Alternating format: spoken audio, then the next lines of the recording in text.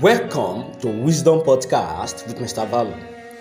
Today's wisdom thought is: do not expect positive changes in your life if you surround yourself with negative people. A famous quote by Mark Ambrose goes thus: show me your friends and I'll show you your future. This is so correct, and this right here explains the reason why many are stuck. They have big dreams and great goals, but those they surround themselves with do not share their sentiments, and oftentimes makes them feel like a fool or a stupid person whenever they share their dreams and aspirations with them.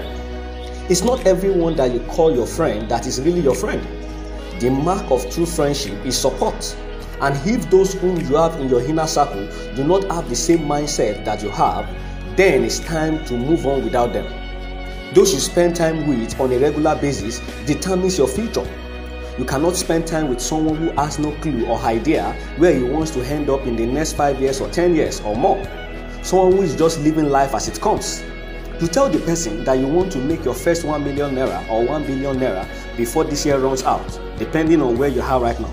And he or she was like, that's a daydream. That's unrealistic.